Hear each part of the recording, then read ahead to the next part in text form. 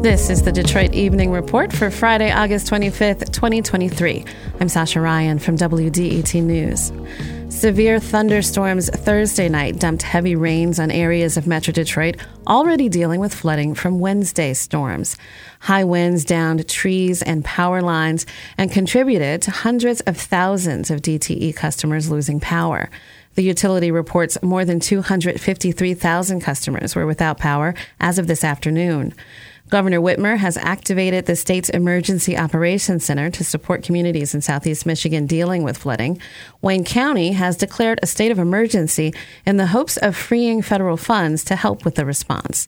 The National Weather Service is sending survey teams to areas of Wayne and Monroe counties that may have experienced tornadoes last night. Today, members of the United Auto Workers authorized a strike against Ford, General Motors, and Stellantis if the companies and the union don't come to an agreement by the time the current contract ends on September 14th.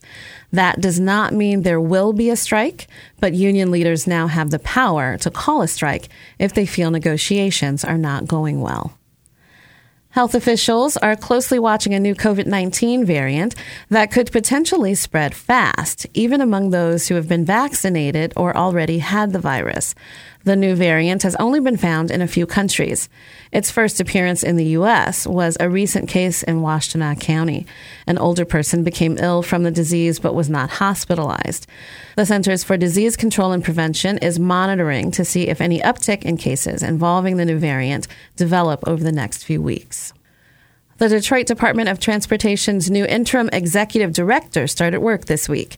Michael Staley was previously DDOT's executive manager for Paratransit, a transportation service for people with disabilities. He says in his new role, driver retention is the biggest issue.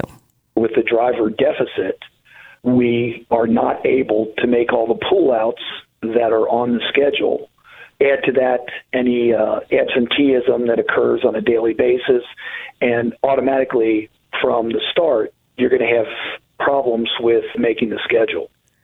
Staley will be taking over from Michael Oglesby, who resigned this week. According to the city of Detroit, Oglesby indicated when he was hired in 2020, he only planned to stay for 3 years.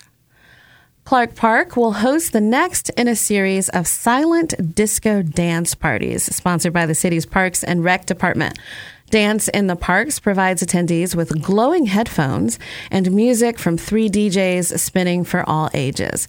The event will also have lawn games, raffles, and food vendors. Saturday at 1541 Clark Avenue from 4 to 8 p.m.